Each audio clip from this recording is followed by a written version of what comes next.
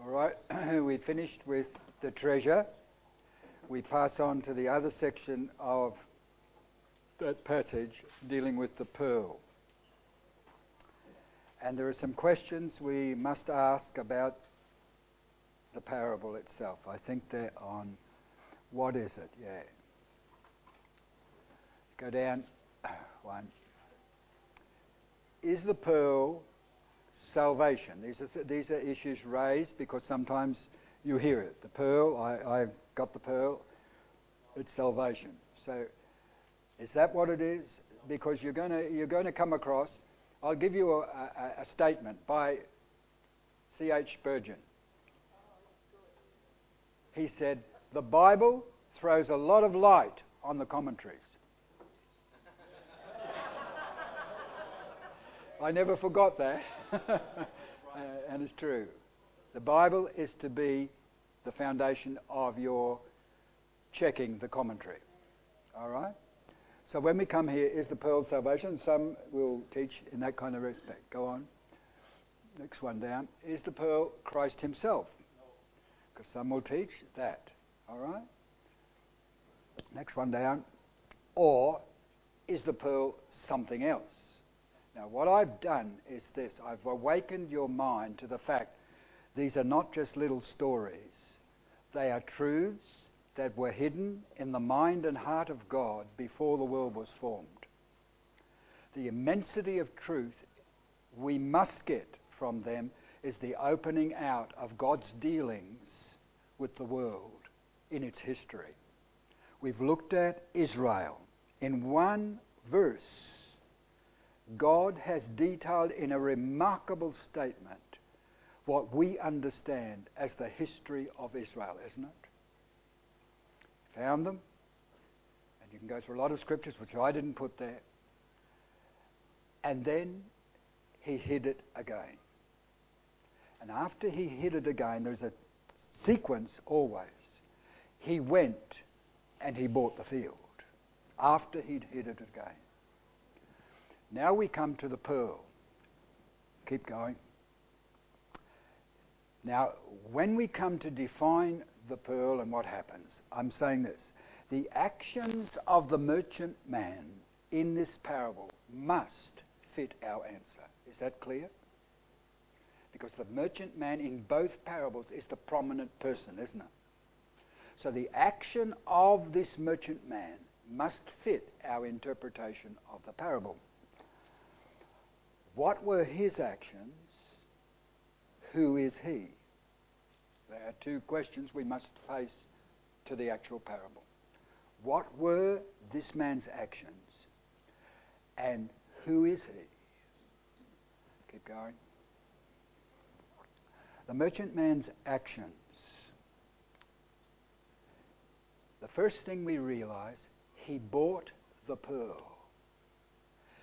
It was of great value to him because it says he went looking for goodly pearls. He found one pearl of great value.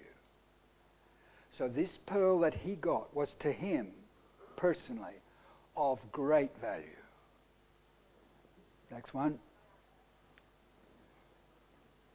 So some will teach the pearl is salvation. I've left what I've done. I've left all to follow Christ. Therefore, to me, the pearl is my salvation. I'm the man. I've done the actions, and that's it. Are you clear? We must define our interpretation according to the parable itself. That's why we ask questions. Questions illuminate truth, if you'll realize it. Ask the right questions, and the truth will start to come out. That's what happened. Have you ever noticed God? You go through your Bible.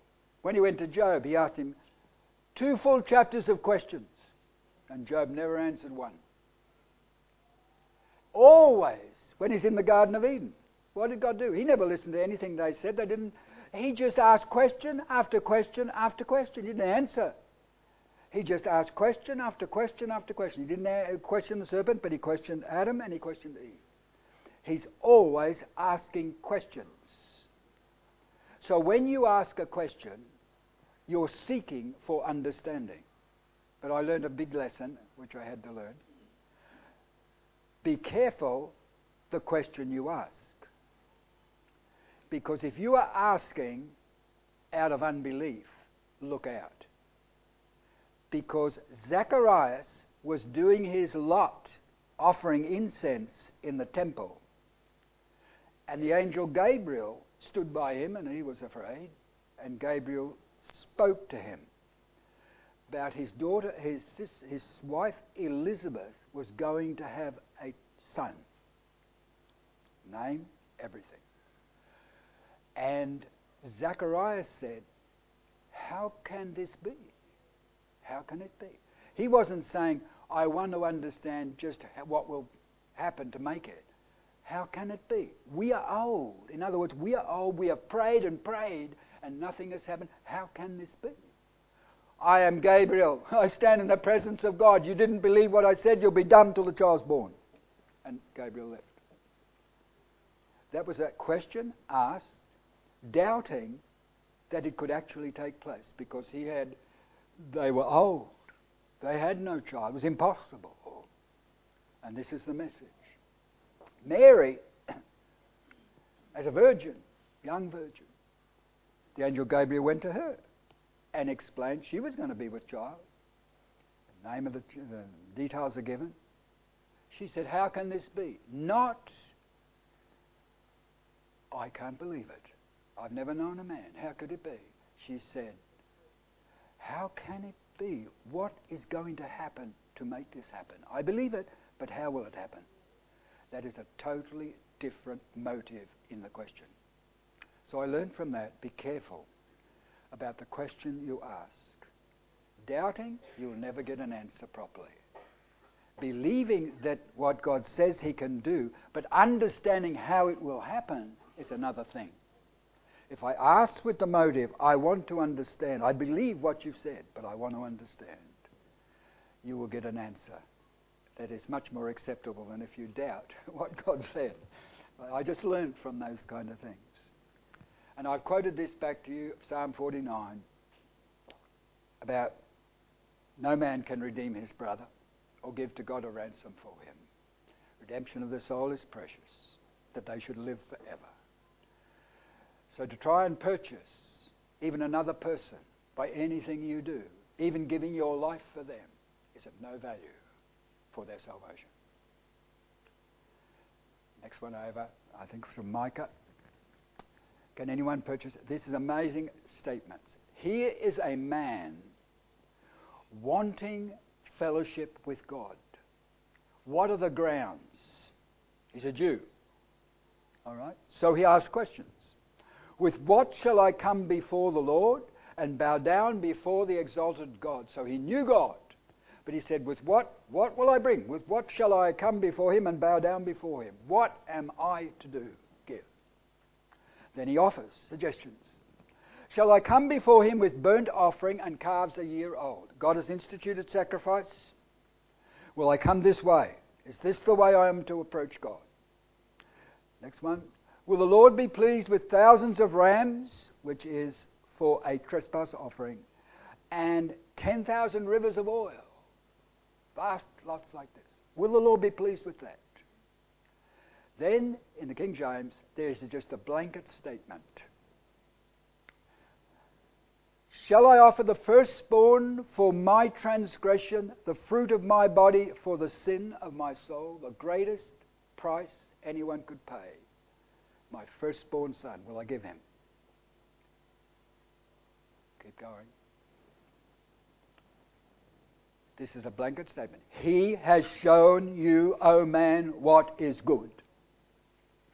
Now, when Jesus was there, you remember, a man came to him, good master, what must I do to inherit eternal life? Why do you call me good? There is none good but one, and that is God. He answered him that way. All right? He has shown you, O man, what is good. What has he shown you? There's only one good man. He is sinless. He will give his blood for the ransom of your soul. Literally. You'll be purchased. Keep going. And I've added this, only by God's mercy are we saved. And I'll put a few scriptures in which you're probably familiar with. Not by works of righteousness which we have done, but according to his mercy he saved us. So that blots out any work that you can place as your means of going into God's presence for eternity. It's only because God has had mercy on me. I'm a sinner. He has shown me mercy through his Son. It's only on the grounds of mercy alone can I approach God's presence. And we know this, and was on Ephesians this morning. By grace you are saved through faith, that not of yourselves, it is the gift of God, not of works. Why? There will be no one in heaven will be able to say anything about what they did to get them there. Not a person, including the greatest people used of God. And David would know that because he committed murder and adultery. The only grounds of entry into God's presence is someone has paid the price for my sin. That's my ground. I have nothing to bring. Nothing I can present. All the worth I have before him is the value of the blood I present when I adore him, Christ, the first fruits unto God. Him with joy does God behold. Thus is my acceptance told. Nothing I bring. I look to Christ. He's done the work, and my acceptance is grounded in what he did for me. It's called mercy. And grace is God's divine enabling, where we have no ability. Keep going. I put in the Good Samaritan here. I don't know whether I've told you this. I expounded the Good Samaritan. I did it in Fiji, and the reason I did it was this. In Fiji there's one word, laloma. And laloma is translated in the scriptures or in preaching as 3 words: grace, mercy, and love. 3 words. And that's the word laloma. So I thought, how do we communicate the understanding of 3 things: grace, mercy, and love? So this is the way we approached it. Love. Does God love? God is love. Does God hate? And here there's a silence, and then I say, yes. No, he doesn't hate. No, he doesn't hate. God hates iniquity. He hates it. So God does have the quality of hate. Love, yes, but God hates. He loves righteousness, but he hates iniquity. All right? So that's established. There are 2 attributes, 2 qualities about God, and we focus only on one. We misrepresent the very being of God. He does hate. So, mercy. Does God show mercy? He does. What is the opposite of mercy? Your Psalms, when you go through your Psalms, there's 3 words used against mercy, particularly in the King James. It's wrath, anger, and indignation. The expression of feeling. The opposite of mercy is that. Does God express anger? Jesus did when he was on earth. It says he was angry. He drove them out. Does God have wrath? Well, Sodom and Gomorrah are written into the history of our world, yes. They suffered the vengeance of eternal fire for an example to all those who should after live ungodly. Is God indignant? Does he get indignant? He even got indignant with Moses. Because when they got to the edge of the Jordan, Moses said, "Let me go over and see this land." God said, "Don't you speak to me anymore on this matter." I thought, wow, rebuke, reproof. Why? He said, you did not honour me before the people. You and Aaron did not honour me. He'd given them a command, speak to the rock. Remember, Moses got angry. He hit the rock twice. And God says, because you did not honour me before the people, you will not take them in. So God has attributes which we often try to get away from. We don't like them. Because if God's love is so immense and great, what is his anger like? Who may stand when once you are angry, is the scripture. Who may stand when once you're angry? Kiss the Son lest he be angry, is to the kings of the earth, and you perish from the way when his wrath is kindled but a little. So we have these attributes of God seen before us. So I thought, how do we communicate these immense truths? Listen carefully. Jesus told a parable. Remember, a parable is something hidden in the heart of God. It was there before the foundation of the world. The parable is like this. It's in Luke 10. You all know the parable. A certain man, as though King James has got it, a certain man, meaning that's you, that's me, no name.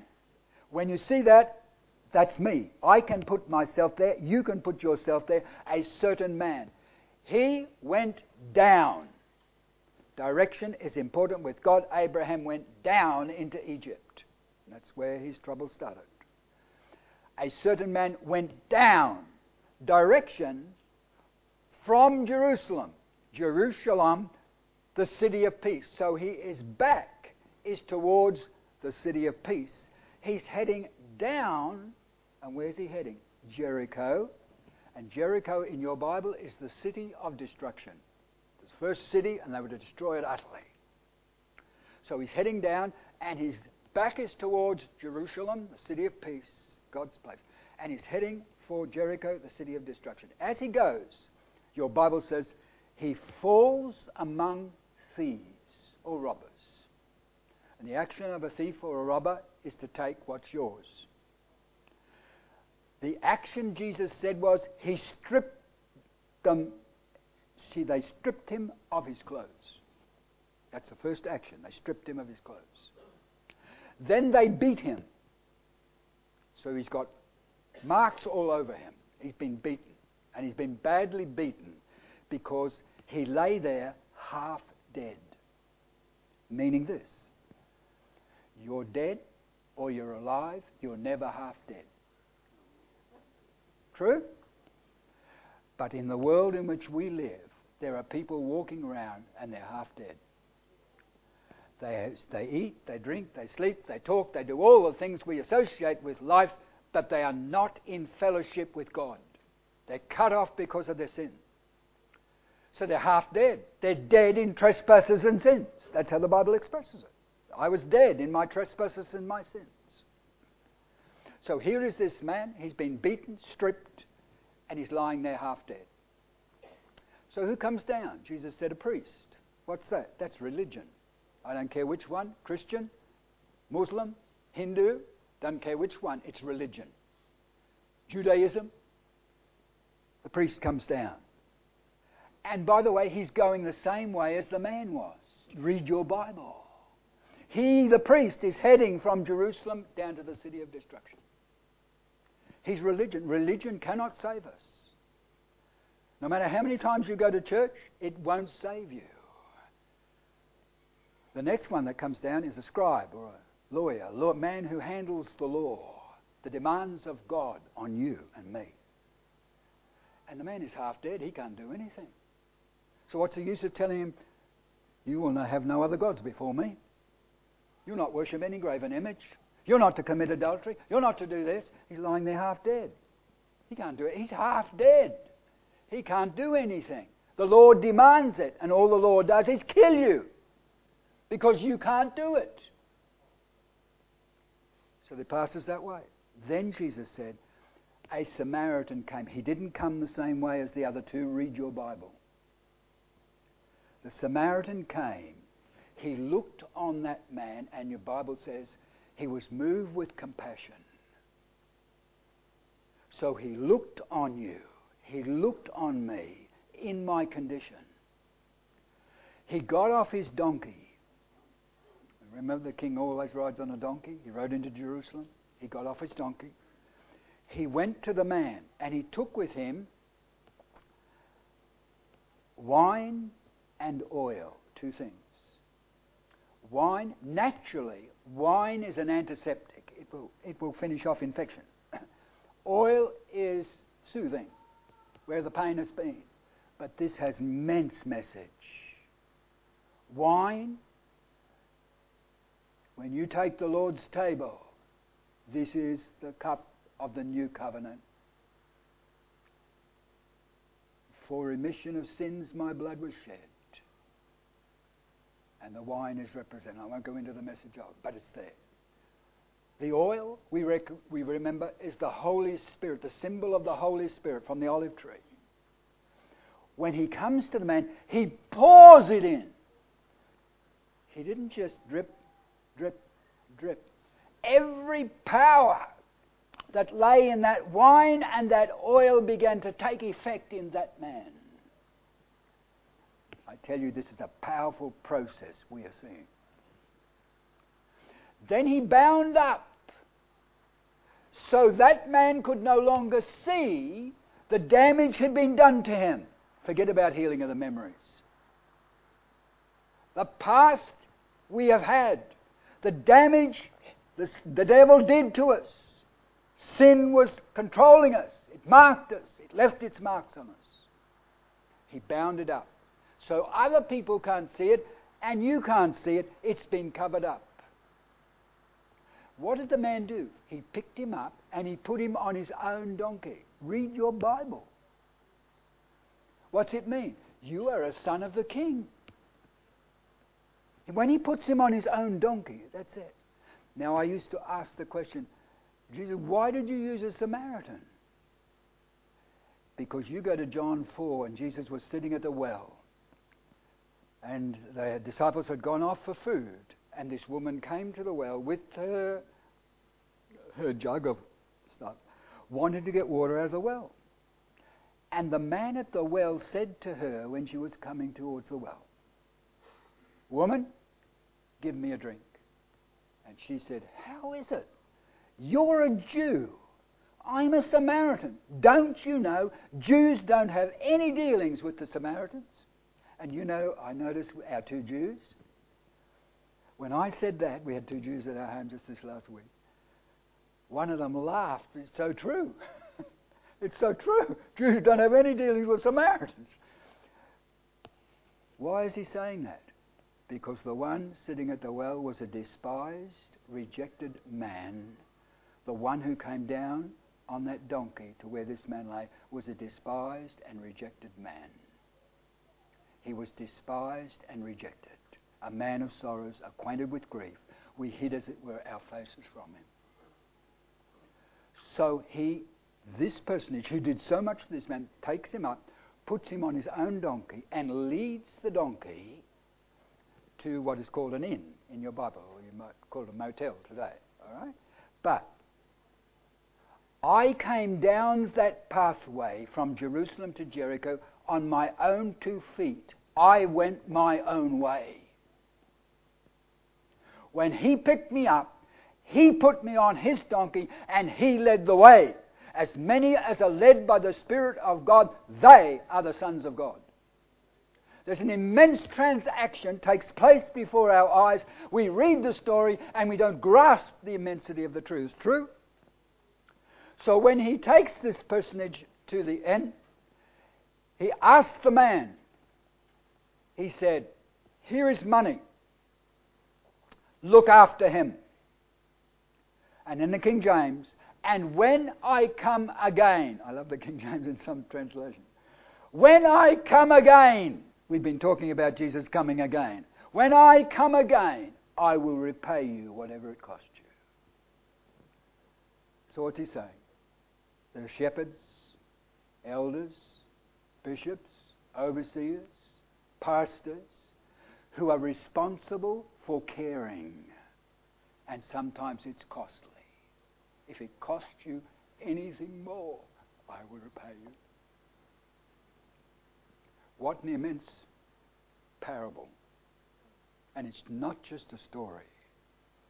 It is Christ who's being seen. And interesting, Jesus asked the man who wanted to justify himself, who was my neighbour?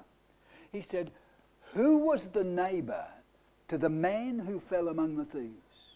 The man answered this, the one who showed him mercy. Wow. Is that what it means? God has shown mercy, and he has. The cross is a reality. The cross happened. I am under the wrath of God. And while I remain under that wrath, that's what I will face. But there is a mercy seat to which the cherubim look, who are concerned with God's holiness. It is sprinkled by the blood of Jesus in heaven. And I can come because I have a great high priest who was both offering and offerer. He offered himself without spot to God. So he entered heaven with his own blood and sprinkled that blood in the presence of God. And every demand upon my soul that may be made is answered in that blood. So God has shown me mercy. The next great truth I learned was this. God has shown us mercy, but we must receive that mercy. It's not one-sided. God has shown mercy. There's no question of that. But God's mercy must be received by us. Next one down is in Mark 10.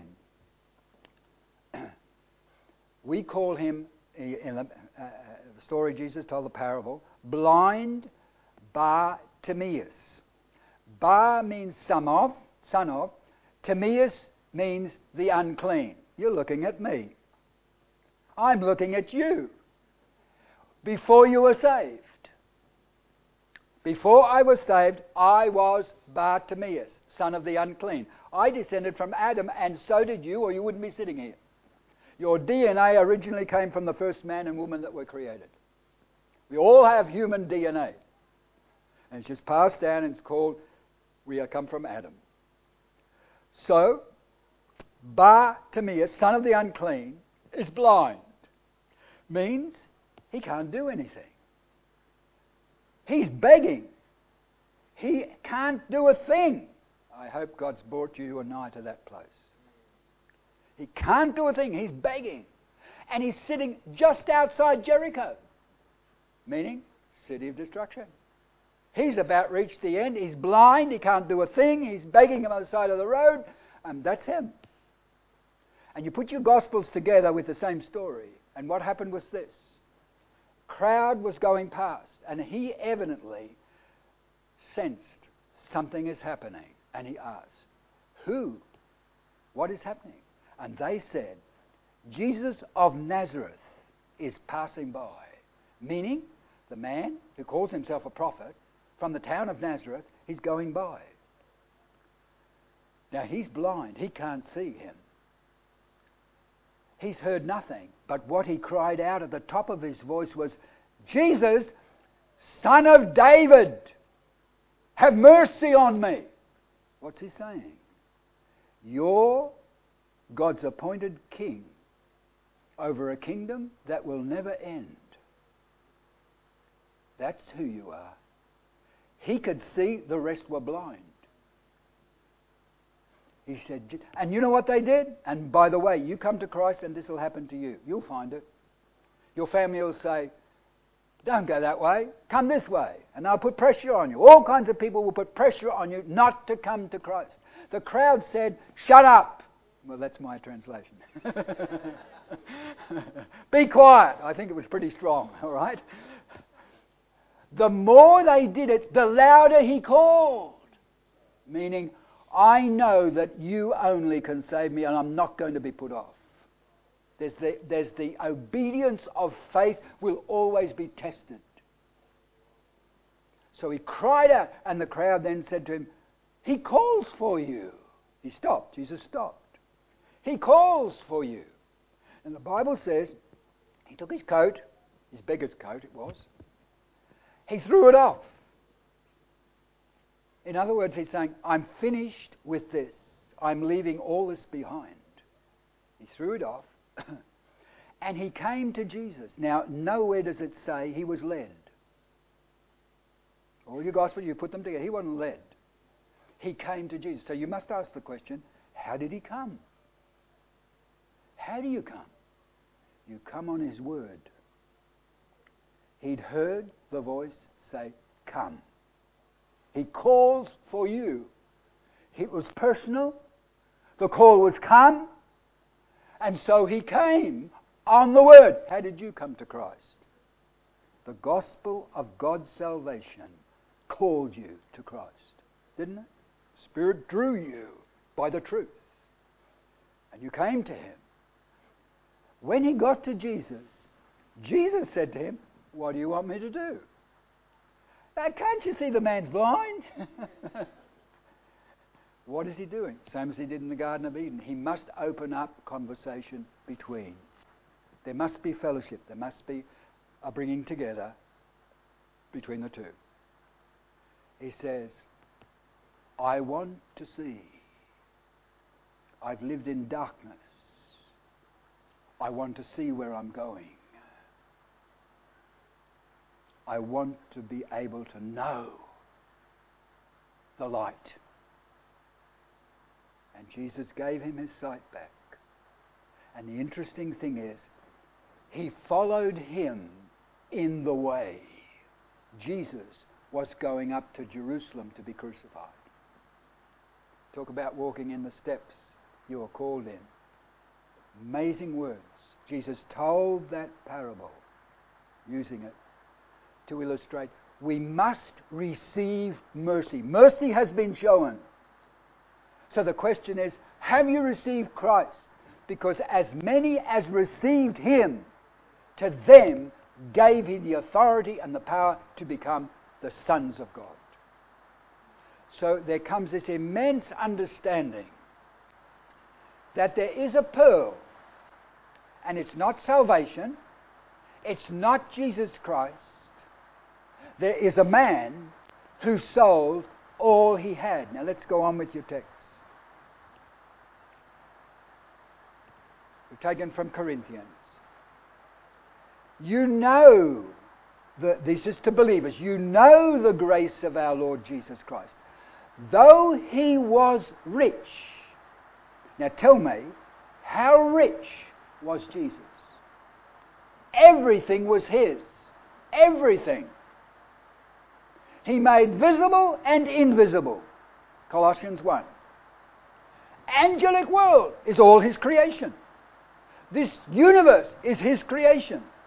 Humankind, his creation. Everything is his handiwork. It's all his. The Creator owns what he creates. It's all his. The moon is yours, the sun also, for you made it. So everything is his. All belongs to him. He sold all he had. Question is, how poor did he become? The reason he did it, we are told, that we through that poverty, that action of his, should become rich. Rich in what? Well, if you've never tasted riches that God gives, you've got the wrong sort. Riches that God gives is mercy. He was rich in mercy. He's rich in grace. He's rich in love. It's immeasurable. These are riches you can't buy in this world. But if you have them, you are rich beyond measure. He sold all that he had. By the grace of God, we through that poverty of his might be made rich. You are made the righteousness of God in Christ. We heard it this morning. You are made the righteousness of God in Christ. Don't you know the unrighteous will never inherit the kingdom of God? If you haven't been made the righteousness of God in Christ, you have got nothing. But if you have been made the righteousness of God in Christ, you are made acceptable in the eyes of a God who cannot look on sin. You say, you don't know my life. You don't know what it's like. You don't know even now some of the things I think. All that kind of thing. You have been made the righteousness of God in Christ. That is your position. You're immensely rich. Rich beyond compare. Because they're eternal. These riches are eternal. What you'll get here, I'm sorry, you're going to leave it behind. But these riches are what possesses you and has become part of you. So we go on. Next one down, Philippians, I think, yeah. Christ being in very nature God, thought it not robbery to be equal with God. But what did he do? Made himself of no reputation. What is reputation? What other people think of you. What did they think of him? You ask the Jews today. My wife will tell you, she's studying Hebrew. We say Yeshua, which is Saviour, salvation. But they say, come on dear, tell me. Yeshu. What's it mean? Come on. May his name be blotted out. Imagine that. We say Yeshua, salvation all through your Old Testament. They say Yeshu, may his name be blotted out. Sounds similar, but it's a totally different message. Is that clear? So when we come to this, we come to the fact he did not think it robbery to be equal with God, but made himself of no reputation. He humbled himself. He brought, you see, Lucifer's sin, he lifted up himself in pride. Christ humbled himself to the death of the cross. Your Bible tells you when that man lay on that road, they had stripped him. Do you know when we lost our covering? Back in the Garden of Eden. Adam and Eve could fellowship with God. They were clothed with the glory of God. But all have sinned and come short of the glory of God. There's none of us have the glory that Adam had in God's presence. We lost the covering. When Christ hung on the cross, he had nothing on. Nothing. They stripped him. He took your place. He took my place. Didn't he? And the marks he bears on him were for what I had done. What you had done. And I remember that's the song we sang. The marks are on him now in glory. They're still there. The only one in heaven whose body is marked is Christ himself. Because he said to Thomas, remember, Thomas, put your finger in the nail prints of my hand. Put your hand in my side. Be not faithless, but believing. And he said, my Lord, my God. Why? Because Yahweh, the name of God, means Yud, He, Vav, He in Hebrew. I don't learn Hebrew, but there's a bit of to go here. Let me explain. He means behold. Yud, He, behold the hand. Yud is the hand. Vav, He, behold, Vav, the nail. The name of God is behold the hand, behold the nail. Thomas fell before him and he said, my Lord and my God. He understood the name of God. It's Jesus, Yeshu, salvation. So when you come to this whole area here, we can't buy our salvation. But someone lost everything he had. He sold all he had to purchase us. Keep going. What did he purchase? This is taken from Acts 20 when Paul is with the Ephesian elders. He's called them to himself and he won't see them anymore. He's been with them for 3.5 years. They've had constant teaching. He calls them to himself and he explains to them what lies ahead for them as a church. But he says, be shepherds of the flock of God. The church is the King James. Which he purchased with his own blood. Tell me, the action of the man at the cross who sold everything, the treasure, he purchased the world so he could get the treasure. But here, the action is described, he purchased the church with his own blood. Go across, your next one down is from 1 Peter 1:18 and 19. You were purchased not with perishable things like silver and gold. It was with the precious blood of Christ. So you're sitting here today.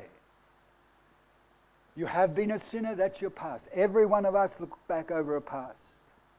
Some of us can look back and we have heard the gospel and it is registered in our hearts. And God has done a work and He's still doing a work. There's a lot of work still to do. But God has begun a work and He will perform it. Till that day, He will do it. But you've been purchased. You are a purchased possession to the praise of His glory. Notice, Israel will be to the praise of His glory. You are to be to the praise of His glory, because what you are now is because of what God has done in you. What I am now is because God is still at work in me. He's still got stuff to do, and He will have till I drop dead. But He's very patient. He's very patient. Next one down. Who sold all he had? And I put in, thou is rich, again, our sakes he become poor. Next one down, Ephesians chapter 5. Christ loved us and gave Himself for us. That literally means a sweet-smelling sacrifice. The whole burnt offering He became for you and me. He loved us. He's talking to the church. He loved us, the Ephesian church, and gave Himself. Next one down. The pearl of great value. What is it?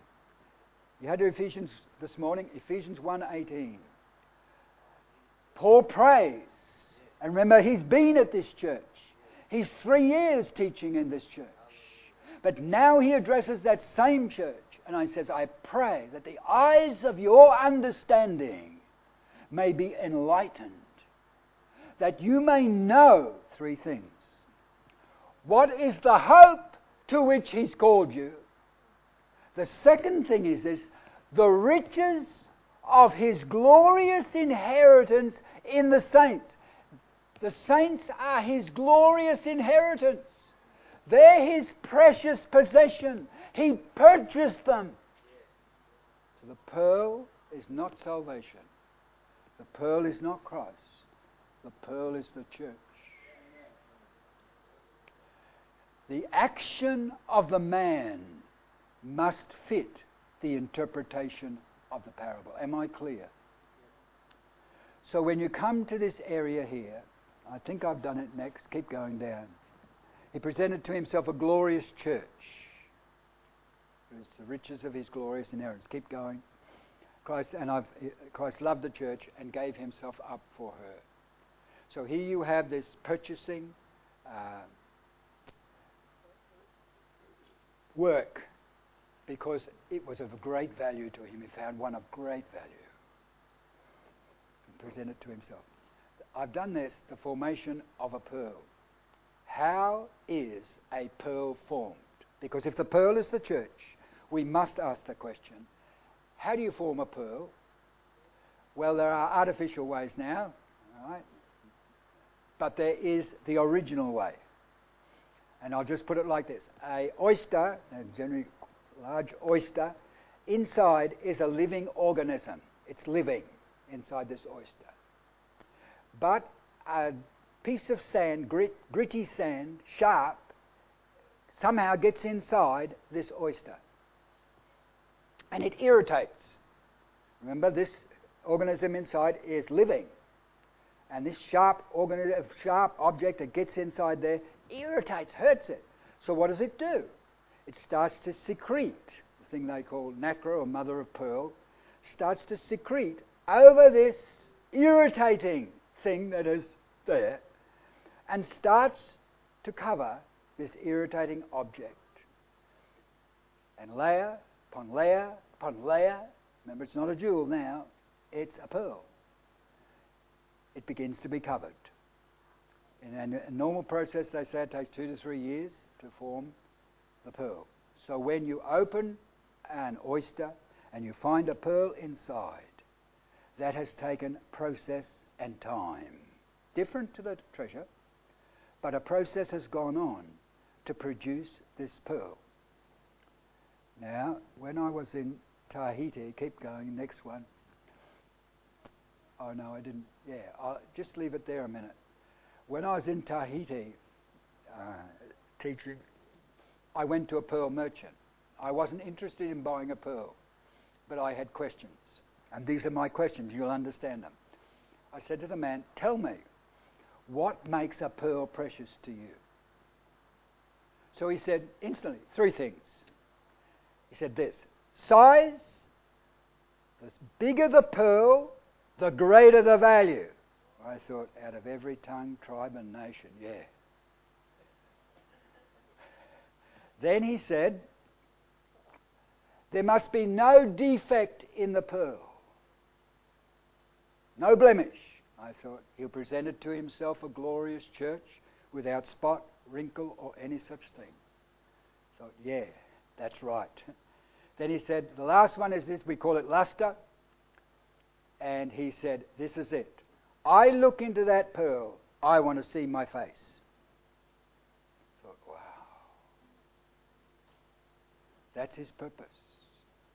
Christ looks into your life, and his object is he wants to see himself, his character, his nature, his fruit, all that is the whole purpose of a pearl forming.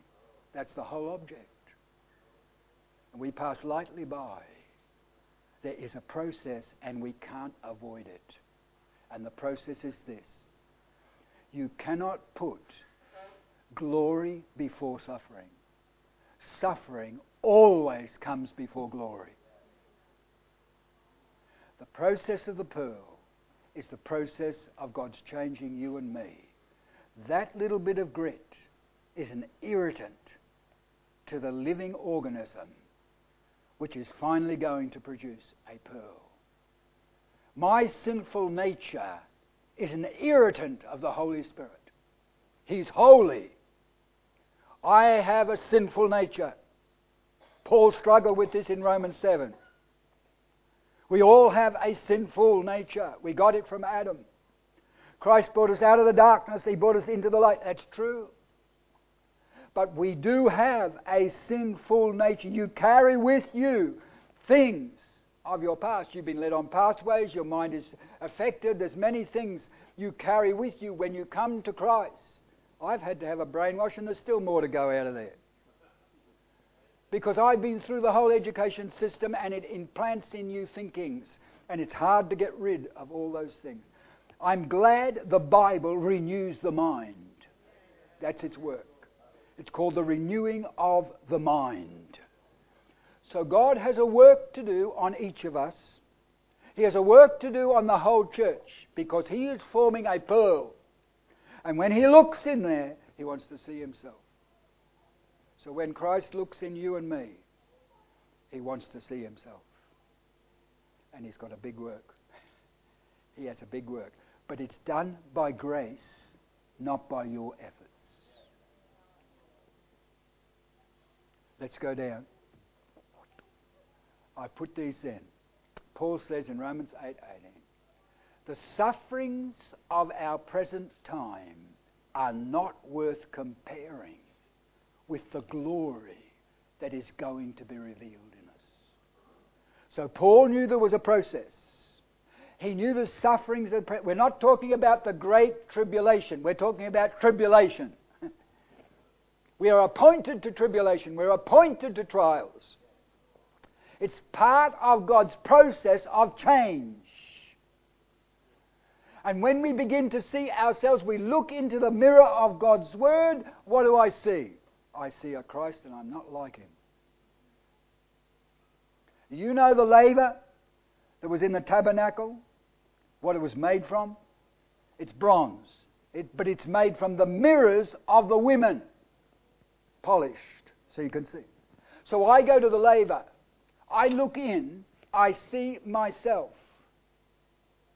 And I do not like what I see. I am dirty. It reflects on who I am. So God's Word is like a two-edged sword, pierces right inside. It discerns the thoughts and the intents of the heart. Right inside. Your thoughts. The Bible, there's a hymn that says, every thought of holiness is His alone. Suddenly you will have a thought, and it's holiness, and you didn't think it. It came to you. But our very thoughts, God has got to deal with. Out of the heart proceed evil thoughts. Murders, adultery, and gives a great long list. So God is in the process of dealing with our sinful nature till we say, I am a wretched man. Who can deliver me from this body of death? In me there dwells no good thing. To will is present with me. How to perform it, I don't have the ability. And you're cast upon God to do the work. To understand what He did at the cross. He condemned sin in the flesh. When Christ died, you died. I died. That by faith has to be lived out. Listen carefully. We often quote Galatians 2:20. We have a song that goes with it. I've been crucified with Christ. But we don't read the verse before. What it says in Galatians 2:20, I have been crucified with Christ. Nevertheless I live. It's not I, but Christ lives in me. But the verse before he says, I, through the law, the operation of the law itself, I am dead. Have you got the Bible open in Galatians 2? Could you read verse 19?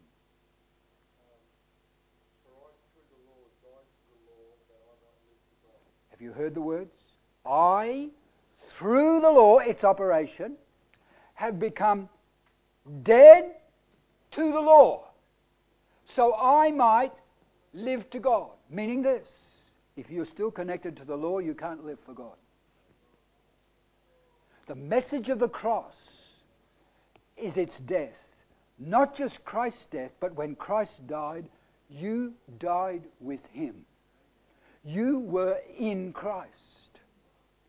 And that death separated you from your sin, it separated you from Adam, and it separated you from the law. And it had to happen because you can now be married to another legally if you're a Jew. You see, a covenant is permanent. And there's only one thing will end the covenant, and that's death. And the Jews are in covenant relationship with God from Mount Sinai. That's why they're circumcised. They are in a legal contract with God under a covenant. So Paul says, my brothers, he's talking to Jews, my brothers, you who know the law, won't you hear the law? So he says, the law has dominion over a person only as long as they live. The law can do nothing to you once you're dead. Your law, here, man's law, can't do anything to you when you're dead. You're dead. Can't do anything. So Paul is arguing, death ends a covenant. That's what finishes it. So what about the Jews? They're under law to God. They're in covenant relationships with God. How can they be under a new covenant, because Jesus instituted a new covenant. If the first covenant's still standing and they come into a new covenant, what about the old covenant? Because the principle is death, only death, ends a covenant. So Paul is explaining to them, you, my brothers, are dead to the law by the body of Christ, so you can be married to another, to him who is raised from the dead, so you can bring forth fruit to God. Couldn't be clearer, but we struggle with it. It's the history of the church. What is a believer's relationship to the law, particularly of Moses or the law itself? The whole church in its whole history has struggled with that. Right from the beginning in Acts 15, where it nearly split the whole early church apart, and it took a conference between apostles and elders and those who had raised the issue to finally settle this whole argument. The Gentiles are not required to be circumcised and keep the law of Moses to be saved. So it's a real issue. How are you saved? It's not by works of righteousness you have done. It's by his grace through faith in what Christ did. So we come to our understanding there are present sufferings, and those sufferings are caused by our sinful nature. Let me just illustrate it. I'm not sure what scriptures I'll go there, but I'll just say this. When you're reading your Bible in Ephesians 4 and verse 30, it says, to believers, do not grieve the Holy Spirit of promise, whereby you were sealed till the day of redemption, meaning the day that lies ahead when we will be glorified. Don't grieve. What's grief? Grief is pain. It's a deep-seated pain we experience when we lose a loved one, because there has been such a close attachment, and then suddenly we won't see this person again. And so grief is what we generally associate with the loss of a loved one. A pain, a deep-seated pain inside. So the Bible says, do not grieve the Holy Spirit. So he's a person, he has feelings, and those feelings are a deep-seated pain. When does he feel them? Well, surrounding that verse are the things that cause the pain. What are the things that cause his pain? It says, don't be angry with a brother. Don't let the sun go down on your wrath. So there's a fellowship to be maintained. When it's not, there is pain in the Holy Spirit. He feels pain. When we don't speak the truth, there's pain in the Holy Spirit. And it's listed a whole lot of things there that cause pain to the Holy Spirit. So what does God allow? Well, God has ways and means of changing us, and some of them are not nice. No chastening for the present seems to be joyous but grievous. It hurts. Nevertheless, afterward, it produces the fruit of righteousness in those who are exercised by it. So chastening is part of God's dealings with us, so that we do not continue on in the things we are doing, which grieve him. So he is in the process of making me understand I can do things, and none of us are exempt, myself included, that when we say something, we needn't have said it like that. And I'm a teacher, all right? And God has had to deal with me a lot in this. In Colossians 4:6 it says, let your speech be always with grace, seasoned with salt, that is, it gives it flavour, so you may know how to answer. Now, I'm a teacher, and I like to know what to answer. It doesn't say that. It says how. How I do it can be with grace or not. And the consequence of how I do it will either I will have the blessing of the Holy Spirit or I will grieve him. Teachers, as a teacher, we are terribly responsible. And I realise that. We will give a greater accountability.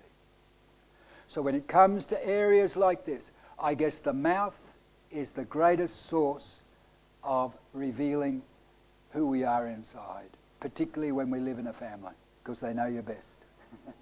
At home they know you. True? You'd have to ask my children, ask my wife. And the same with any of your family. They know you for who you are. There's no cover-up generally. That's you. And with all our blemishes, with all our bits of difficult to get on with, we rub one another up the wrong way often, say things that hurt, all this kind of thing. There is a demand on us to maintain the unity in the bond of peace. So the tongue is a little member, but it can set on fire a whole countryside. We're in drought. One match, one lightning strike, and we will have conflagration at home. One little word from my tongue here that God does not want me to say, and I say it, will start a fire. Has the capacity to start a fire. Let your speech be always with grace. Set a watch over my mouth. Isn't it true? Do not grieve the Holy Spirit of promise. So God allows things in our life. We suffer. And often we suffer wrongfully. And we didn't deserve the things done to us. But I had to learn how I react to those things will determine the closeness of my walk with God. Things can be done to you and they're totally wrong. How are you going to react? And I guess we've all had to learn it. May God cause you to grow in grace and in the knowledge of the Lord Jesus. It is the answer. Amen? All right, so we've done the pearl. I haven't covered much on the suffering, but it's now time. I'll hand back. Where are we? Yeah. Questions? Got a question?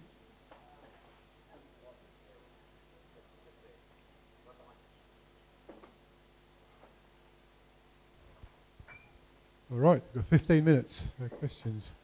No, not you, Sam. I knew you were going to be the first one up. I was making my way towards you. Did put an application in. The question that I have is in reference to the return of the Lord. Now, amongst us as believers, often we do have different thoughts about it. We're all expecting him to come back, but some of us sees it from the eye of every eye shall see him. Some of us will see it as at the rapture that he will come. The word rapture doesn't exist in the English Bible, but exists in the Greek expression, arpazo. Now, would you please help us to understand the difference between the two? All right, we will cover this as we go through, and particularly from your sheet. But take your Bible, turn to John 14 first.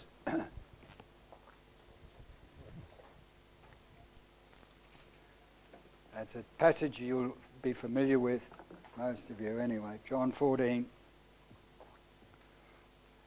We're going to read from verse 1 down to verse 4. John 14, verse 1 to verse 4.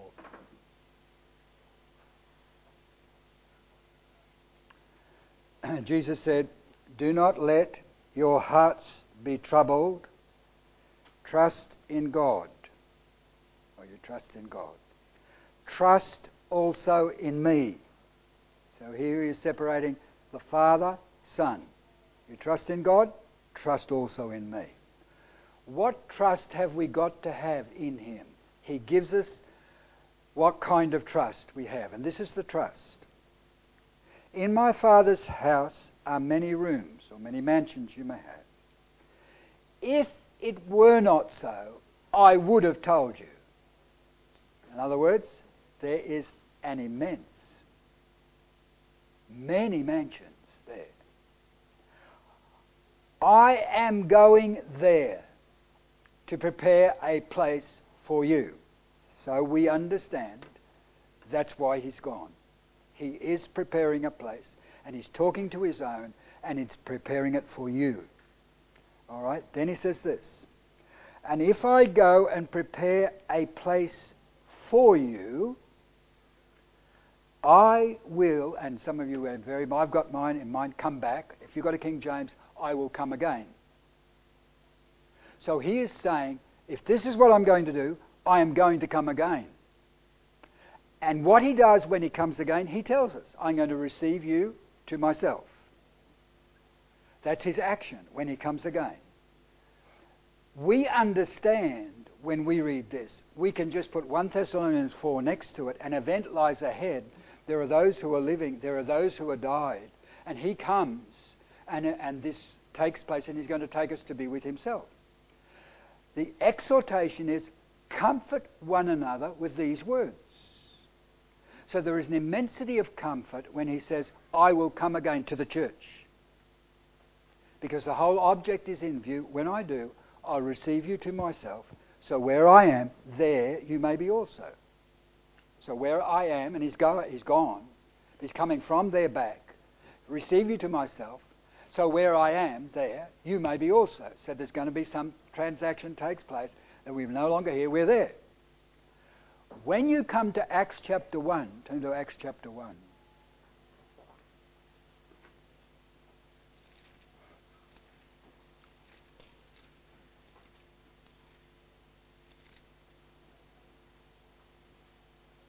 We're going to read from verse 6. Again, it's the disciples. Acts 1, verse 6. So when they met together, they asked him, Lord, are you at this time going to restore the kingdom to Israel? So there is an object in view. They say, at this time, is this when you're going to do it? So there's no negative approach from Jesus saying it won't happen. Kingdom's already here. Will you at this time restore again?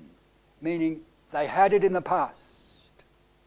Are you going to restore to us again the kingdom? Now Jesus said this. He said to them, it's not for you to know the times or the seasons or the times or the dates the Father has set by his own authority. Now I don't know how many in the church have tried to set dates. He said, it's not for you to know these times or dates the Father has put. You cannot put a date on it. What he does say is this, but you will receive power when the Holy Spirit comes on you. You'll be my witnesses in Jerusalem, Judea, Samaria, the ends of the earth. Tell me, has that taken place? It has. By the Jews or by the church? And the church is made up of Jews and Gentiles. We're watching a lot of Jews come into the church today. So, this has taken place. Then it says this. After he'd said this, he was taken up before their very eyes, and a cloud hid him from their sight. So he's gone. They were looking intently up into the sky as he was going, when suddenly 2 men, dressed in white, stood beside them and said, Men of Galilee, why do you stand here looking into the sky? This same Jesus will so come in like manner as you have seen him go into heaven. So tell me, is he coming back to the Mount of Olives? Because that's where they are. Zechariah tells you, his feet will stand in that day on the Mount of Olives. So the place, the reason for coming is for his people. You have 2 comings set before you very clearly. And I've touched no other areas. I'm just pointing out there are 2 comings and they're different. Are we clear? There is much more I could do. Some of it we will cover because I must set out Revelation before you, and I think it will become very clear. I will not mention the word rapture. I generally don't. I will just teach you what is there. You will have to impose the word rapture if you like, but I will teach you just what's there. Huh?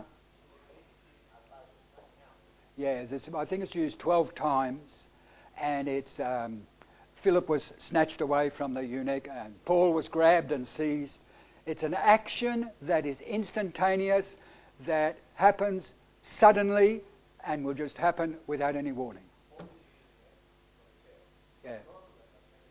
Have at this time is the church going to go through the Great Tribulation and will be snatched out at the second advent of Jesus Christ or prior? That's the problem that we all have. I'm of the persuasion and I'm convinced. I cannot prove the time of the rapture, but I'm standing on his promise, and that settles it for me. When we go through Revelation, I think we will cover that, and then you can draw your conclusions. You can disagree, or you can agree. That's up to you. No. I am settled and I'm happy. We have to accommodate to those who are of a different opinion, particularly when we're dealing with things which have not yet happened. Charity is needed, I recognise.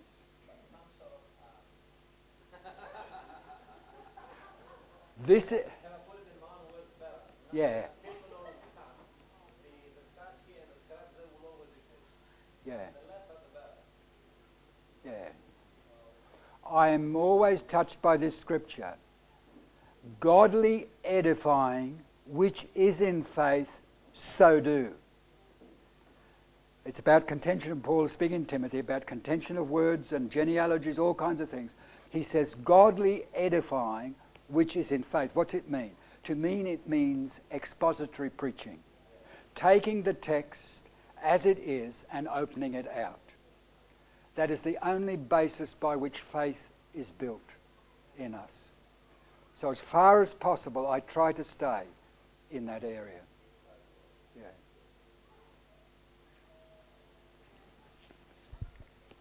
Yeah. We just learnt about the treasure and the pearl, and established that the treasure is Israel, and the pearl is the church, or which, correct me if I'm wrong, is likened to the new and the old covenant.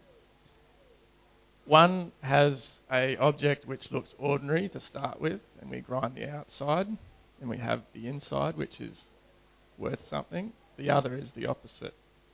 So it's something that's worthless, and it gets coated and covered. What's the significance of these two polar opposites that we see in the two parables? Where do you find gemstones? In the ground. Down in the ground. He found it. Then he dealt with it. But because of its response to his... Let me give you a scripture. In Malachi, 3rd chapter, it says this. Speaking of Israel's departure from the truth and the worshipping of idols and everything, it says, then at this time, those who feared the Lord spoke often one with another. And a time of declension, a time of departure from truth, a time when it was very difficult to stand for truth in Israel, because it's listed for you in Malachi, the priests and what they were doing and all this kind of thing. You come, then those who feared the Lord spoke often one with another. And a book of remembrance was written before God in heaven. Their names are recorded for what they did. They will be mine in the day I come to make up my jewels. So there is a manner in Israel. There has always been a remnant of godly people in the nation of Israel. The Bible tells us there's a remnant. They are these. So when you come to God's dealings with them like that, his capacity is to take them the same as he did to us. He takes them and he fashions them. But they've come from the earth because Israel has an earthly calling as a nation. We have a heavenly calling. We don't belong here. We're only passing through. There's a total difference in God's dealings like that because of the difference between a pearl and a jewel, a treasure. So I take your point and think upon it more. If you get more light, and I think we'll talk with one brother here, and it's very good. You raise your issues with me, or you disagree like that. You make me think, and I have to rethink things. And I am dogmatic, but I'm not dogmatic. Meaning I see certain things, I hold to them, but if you see it differently and you explain it to me, I'm willing to assess what I'm hearing and benefit by it. So think upon what you have gone through. See, I only sow seed. That's all I do really, isn't it? But if I awaken in you with some little text or something and you've suddenly seen something, follow it. That's the way we grow in understanding. Really. Because I am only here just to sow seed, really. So think about what you said and think upon it. You've probably got a depth of truth in what you're saying. You haven't plumbed it yet fully.